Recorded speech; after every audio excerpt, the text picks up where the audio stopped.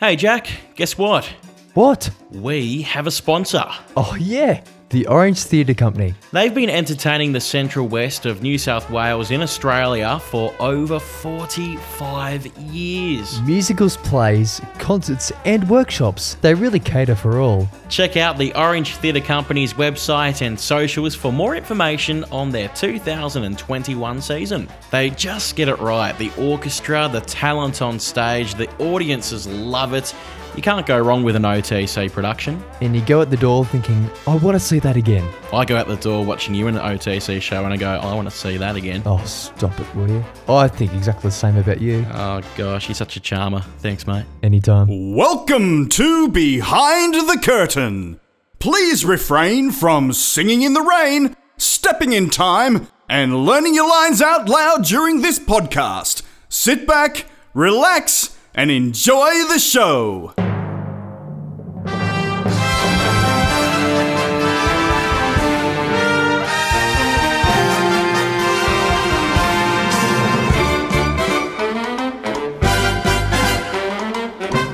G'day there and welcome to Behind the Curtain. I did it a little bit differently there. I'm switching it up, Jack. How are you, brother? I'm very well, George, and how are you? I'm so well. I'm really loving some of the feedback that we're getting. I've been scrolling through some of the comments and looking in our DMs. I've been sliding into our DMs lately, which has just been beautiful. Some good stuff in there. We've had such wonderful messages from our audiences, and I'd like to thank everyone for all their kind thoughts and well wishes. And we're just delivering. We're doing well. Hey, do you reckon? And look, this is the thing. We're going to let our listeners in on this. I mean, they listen, and if they're diehard listeners of this show, they'd know that we record in different places. We started off in the same town, same studio, but now we are in different places. So right here, I just want to discuss with you an idea for the show. Ooh, ideas. Hit me. Okay, so nothing better than doing a production meeting live on a podcast. That's right. What do you think we get some of our listeners onto the show? Why not?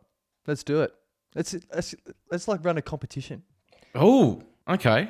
It's like A competition. We don't know what the competition is yet, but there's going to be something. we'll make something up. See what happens. Anything can happen on the show, as we've found out so far. That's right. And look, speaking of anything can happen, I can't believe we managed to get this bloke on the show this week.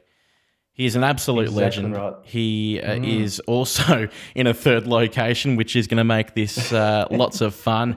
It's Josh Pitterman. How are you, Josh? I'm very, very well, George. And Jack, how are you guys?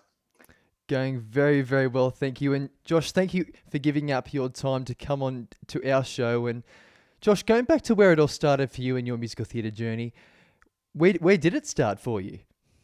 Like so many people, I guess it started for me in school, but not till quite late at school in high school, and not till quite late in high school. Year 11 for me was my first sort of foray into musical theatre. So I was just about to turn 17 and managed to secure a role in Fame, the musical. That was the first one I did, and fell in love with it straight away, and really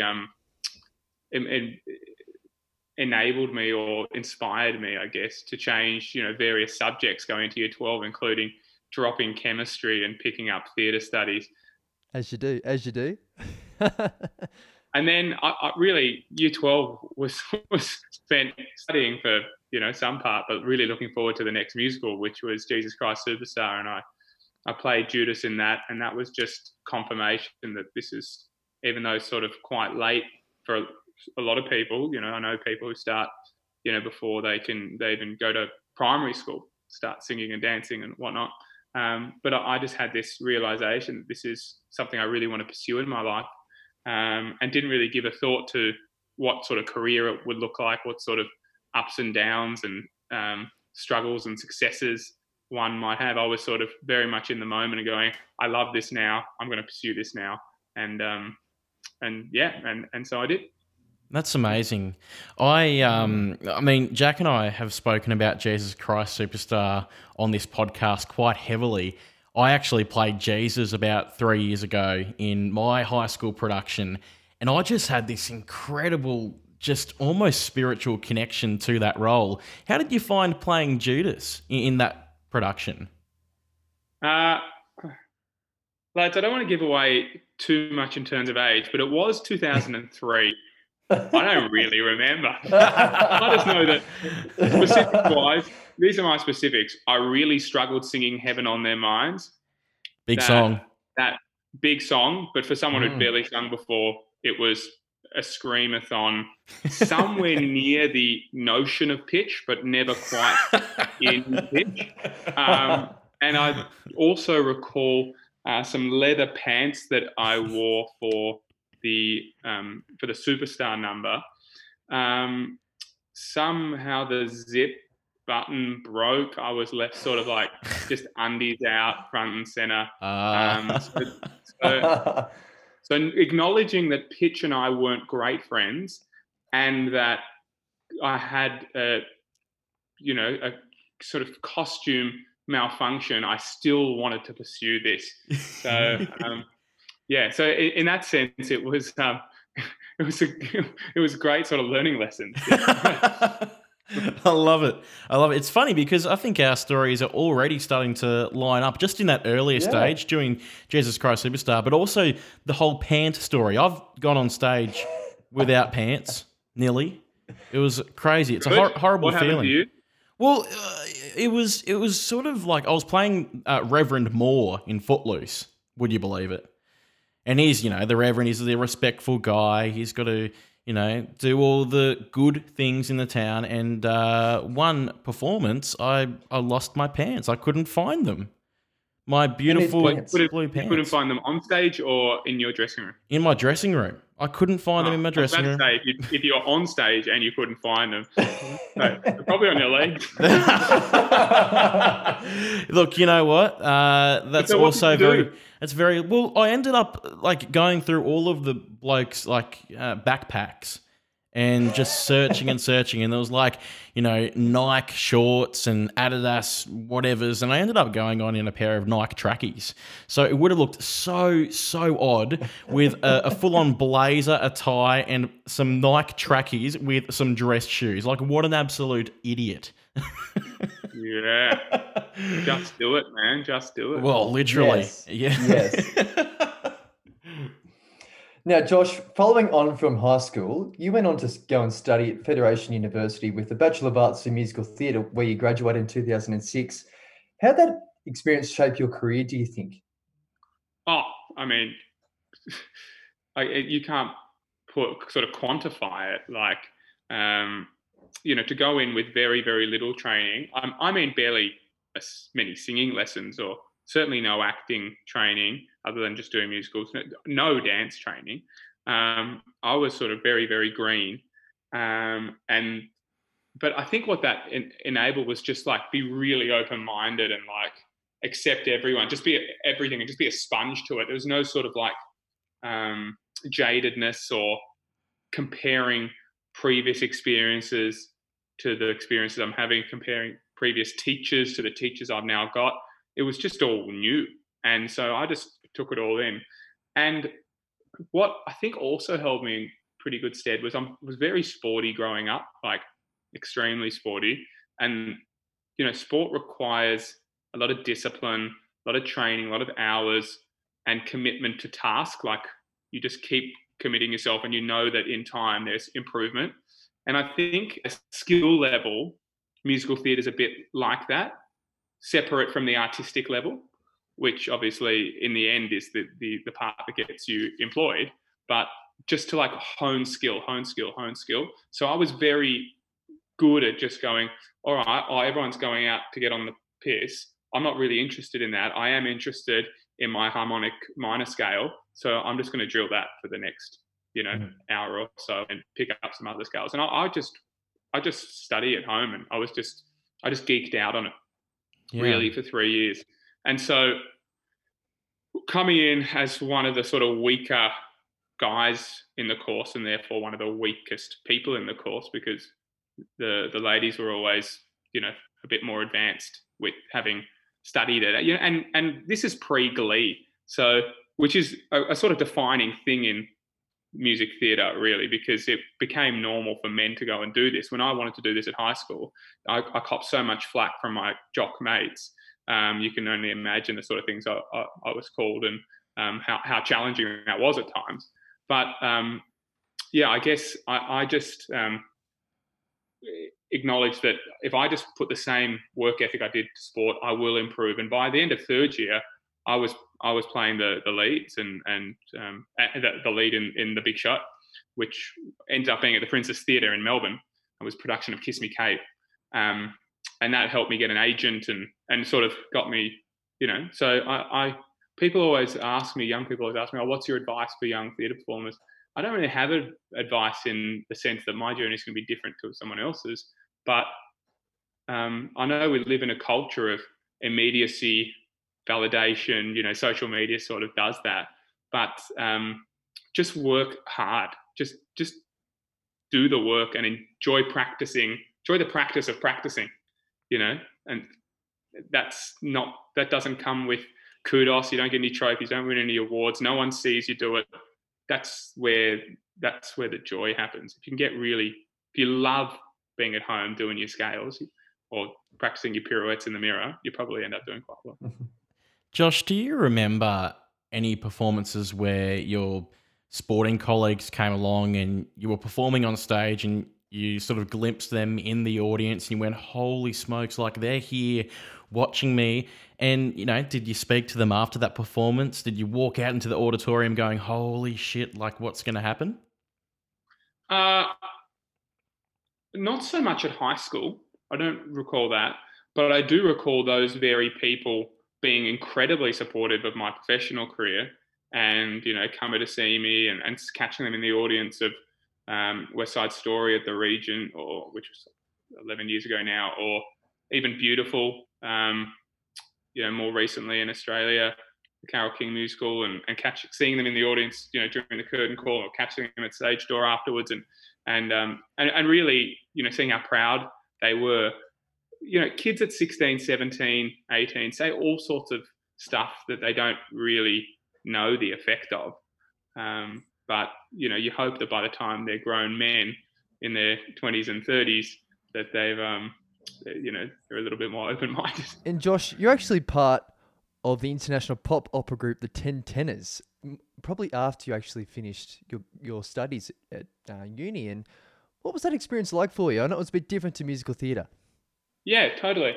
I grew a real passion, you know, with sort of geeking out on the intricacies of technical singing at uni. I really geeked out on classical repertoire and crossover repertoire, and that's sort of spawned and sparked my journey into that music beyond just the Ten Tenors, and doing, you know, having a sort of solo career that's worked hand in hand with classical crossover and musical theatre.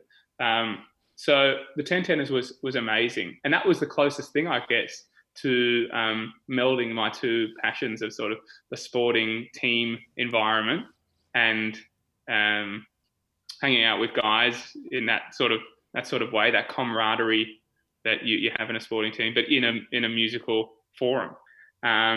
You know, it was not just the 10 or 11 blokes that toured and sung, and sometimes 12. It was all the crew, everyone really, other than you know, partners who came on tour. It was really about 17 men on tour. So it's really just like, you know, it's like a footy team in some way, and certainly we had experiences that were akin to some of the experiences I guess some footy teams might have. So I guess I'll say that what happens on tour stays on tour. But for like, that was like my second or third professional gig coming out of uni. Started that in 2008 and did it for about 18 months. And I mean, I just had a whirlwind at the time. I went to every continent and got to explore the world and get paid for it. For a 22, 23-year-old, you know, that's such a gift. Get to expose to singing very challenging material under the pressure of an audience, but with the support of 9 other blokes around you. And I really honed my chops a lot and sort of got me ready to go into musical theatre as more of a leading player. It's so interesting. We've had a lot of people on this podcast so far that have had just already this connection with Beautiful, the Carole King musical. Like they've just been in the cast, or they knew that their best friend was in the show. It's just kind of funny how it's worked out that way. We didn't set out to make this podcast about tackling Beautiful, the Carole King musical actors, but it's just worked out that way. But I remember leaving that show going, holy smokes. Like, I mean, I walked into it going, I've got no idea what this is going to be about. Walked out going, that was absolutely incredible. But it was also quite dark in some bits. How do you go with... My bit. That's it. I was about to say, how did you go 8 shows a week, or however many shows it was, like being in that, you know, acting state of mind? Yeah. I mean, I have never shied away from the fact that I sometimes went a little bit too far with delving into the character of Jerry, and met challenges doing that. I had a little bit of therapy during it, just in order to sort of separate self from character a bit. You just, by repeating that stuff, but also I'm an actor who is, I don't like to be stagnant in a role. I can't just rock up and do what I did last night. I want to take the parameters of everything I've done and try and make it new and fresh. And in that, you do tend to swim a little deeper into some things at times. And when you're dealing with bipolar and schizophrenia and, adultery and sort of really, really dark, challenging, sort of shadow self stuff, time and time again, it can catch up with you. And it certainly did in more in the wintry months of Melbourne, where you sort of everything's heightened in that sort of sense. But I just found it so enjoyable to do as an actor, and I hadn't explored a role like that wasn't really a singing role for the most part. And I just loved it. Thankfully, one of the things that I learned is that although his character is really dark, what's going on in the show is very uplifting. Yeah. And if you separate yourself from yourself and whatever I'm experiencing on stage, and just take in the company and take in the show and be side stage watching everyone, uplift people and sing those tunes. My God, those tunes. Yeah. You can very quickly snap out of any bullshit that's going on in your own mind. Yeah, definitely. And Josh, I guess going from like an Australian audience to say a UK audience, did you notice some differences? Not particularly. I mean, a Beautiful audience compared to a Phantom of the Opera audience, it's a very different sort of crowd, I think. And the thing about the UK, well, the West End is that so much of that audience, especially for a show like Phantom, are tourists coming in from all over the world to see the Phantom of the Opera in the original theatre that it opened in 9th of October, 86, and see that original production. And that comes with something else. And I think for Beautiful, the majority of the people who are seeing it are, Aussies or even people from that state or city. So it's, it's a totally different thing. But what I found, I guess, just thinking about it out loud, is that the world bloody loves musical theatre so much. It's such a not just an escape from ordinary world in which we live in, but an entrance into a non-ordinary world that is so fulfilling, so rich, so so soulful, so spiritual. So it makes us feel things that we don't or can't feel in our ordinary lives.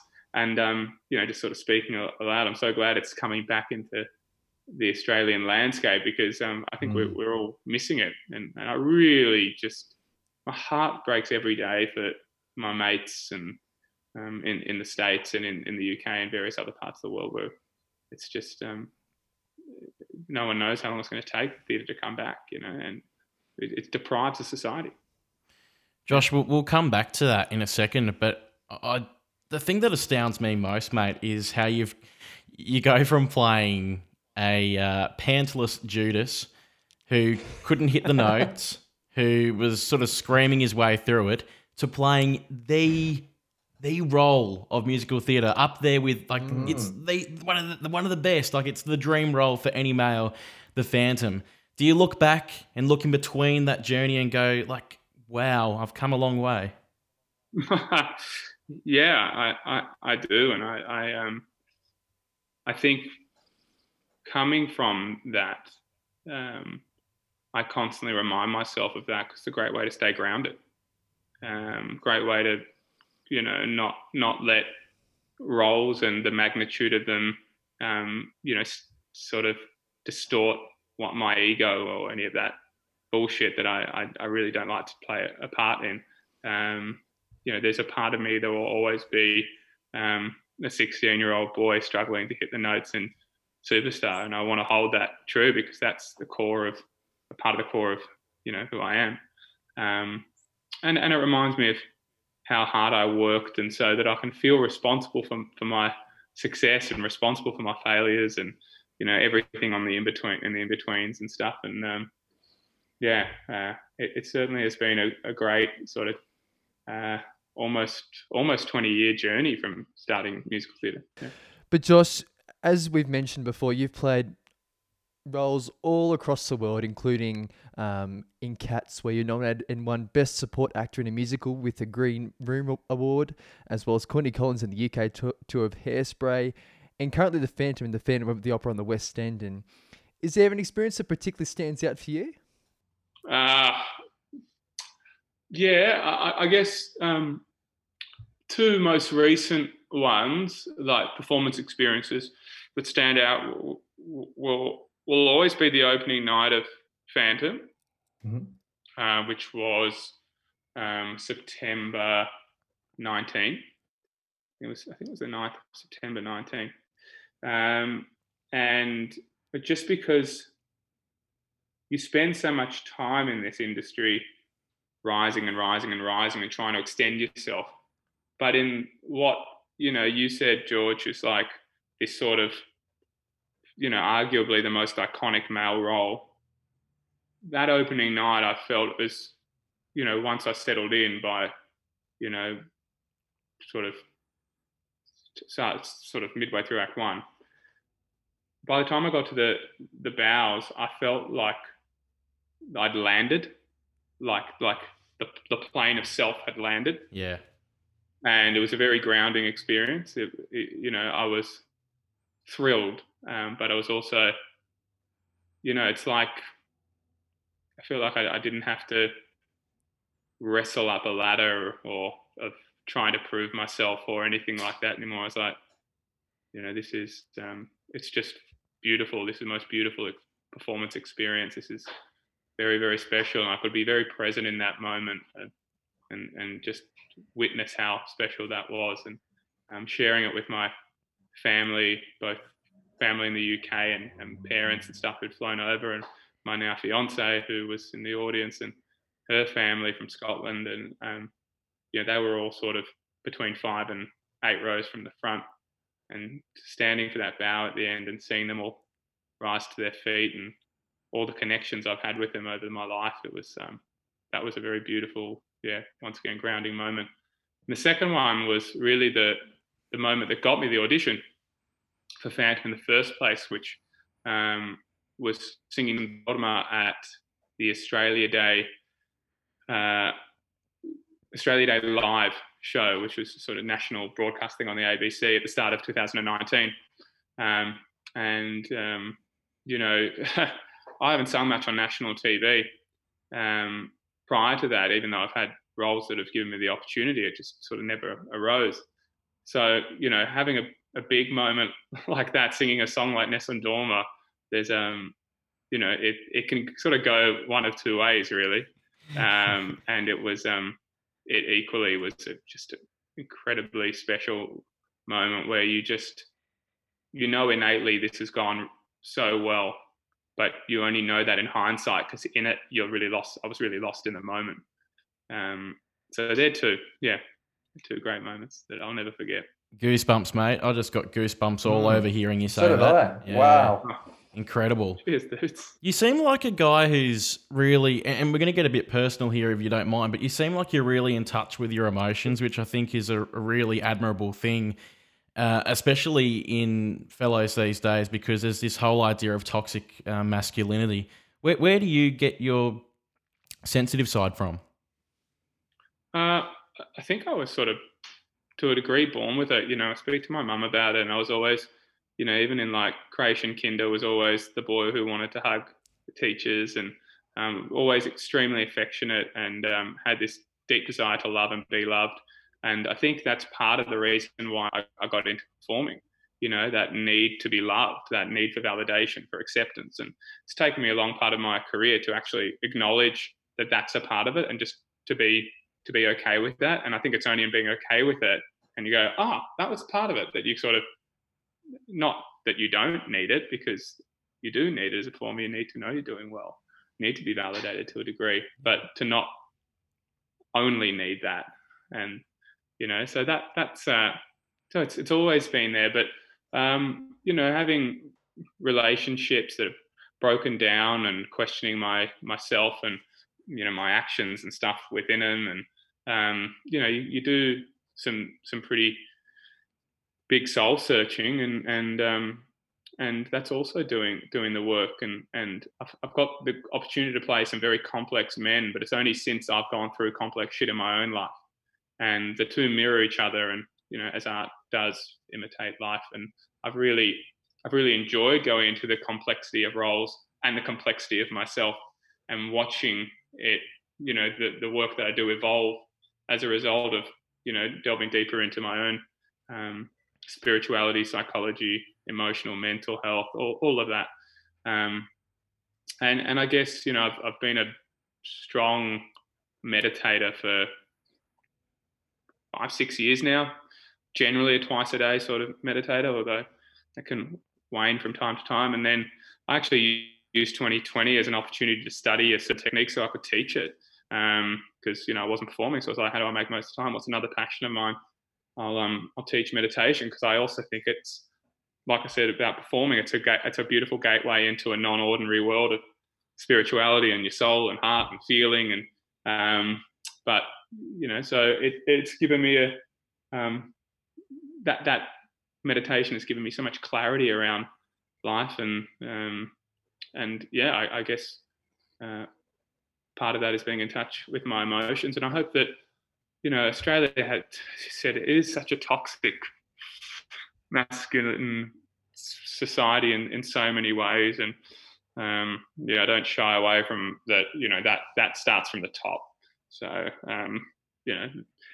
so whatever side of politics you're on, if you can't see that in Morrison, then I don't know what you're looking at. So I think we need to change that. So little communities, little hubs, little people in certain realms sparking these conversations, asking men to question actions, question thought processes, just question the way they treat women, the way they treat people of other gender,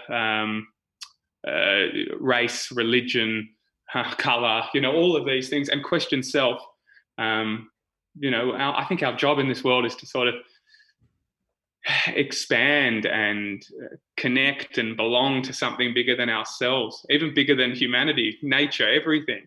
And if we're not starting inward and questioning ourselves and curious about ourselves, then I mean, what are we? I feel like maybe our ancestors many, many, many years ago were always doing this work. I mean, that's what Indigenous culture is all about. We look at the Rainbow Serpent and Dreamtime and all that. We're all getting into a lot of this stuff.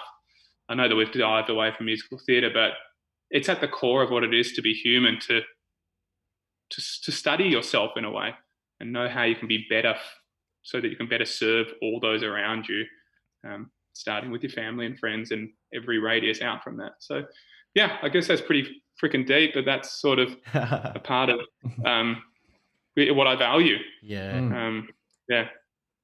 I guess why I love musical theatre and theatre, because it's an opportunity to explore that too. And Josh, 2020, what a year. COVID, shows stopping everywhere around the world. What was it like for you to get that phone call saying, Josh, unfortunately we can't go on tonight. Restrictions are coming into place. Shit's getting real. What happened? What happened for you? Yeah, dude. It was that was the moment. So we came into work. It was a Monday. I think it was sort of on or around the 16th of March-ish. Yeah, about that. It was a Monday, and we got into work. And just as we got in, Boris Johnson had announced that he'd advised against anyone going to live entertainment as of today. And that was enough for the producers to, Cameron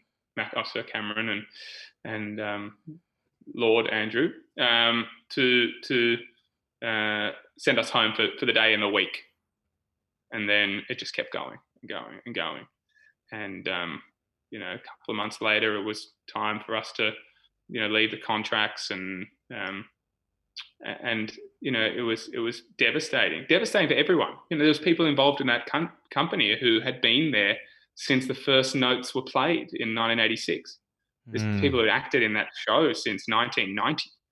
Like they'd been on stage for over 10,000 performances of the original production of Phantom, and they lost their jobs in that moment. That's devastating. So it was a lot, and that's just one tiny component of the West End, of the UK, of the world. These calls were happening everywhere, and it was so painful. And so I enabled myself to sit in that pain for a little bit, and then go, all right. There was one day in particular, I was in Edinburgh with my fiance and her family, and I just didn't want to get out of bed for the majority of the day. I'm just hurting. And I just allowed myself to hurt for a while because it was shit and painful. Yeah. And, I haven't done a musical since, but I'm much more being back in Oz now, and, the perspective and the reset that you get through 2020, I think, for a lot of people.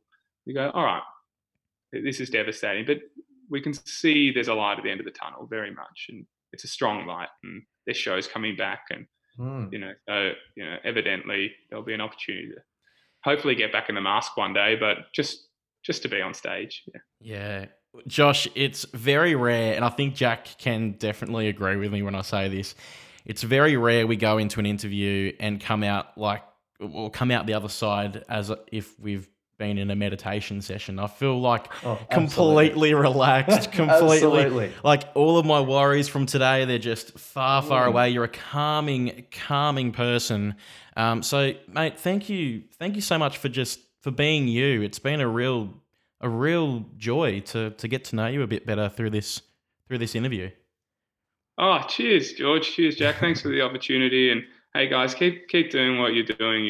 It's wonderful. I've sort of looked on your Insta page, and I just you're obviously both so passionate about this space and this industry, and you're being of service to it, and you're giving it, giving to it, and giving to people who are keen to be a part of it too. So thank you. No worries. Thank you very much, Josh. But is there a place where people can reach you and also follow your musical theatre journey? The gram. Probably Instagram is. Yeah, the gram. Yeah, always the gram. Just at Josh Bitterman. That's the easiest way, and I respond to all my direct messages, and if you ask me a question, as you guys know, you guys did. If you ask me a question, it deserves to be answered. So yeah. Mate, you're a genuine dude. You're a real genuine dude. It's been great chatting to you, and we'll do it again sometime. This isn't the end. We'll do some other chat as things eventuate throughout 2021, yeah? Awesome. I'd love that. Good on you. All the best, lad. Awesome. Thank you very much, Josh. We truly appreciate it. There he is, Josh. Thanks, guys. Bitterman right here on Behind the Curtain. What an absolute legend. Thank you for listening to Behind the Curtain. Be sure to give the boys a rating and review, and follow us on Facebook and Instagram at behindthecurtain.podcast. Talk soon.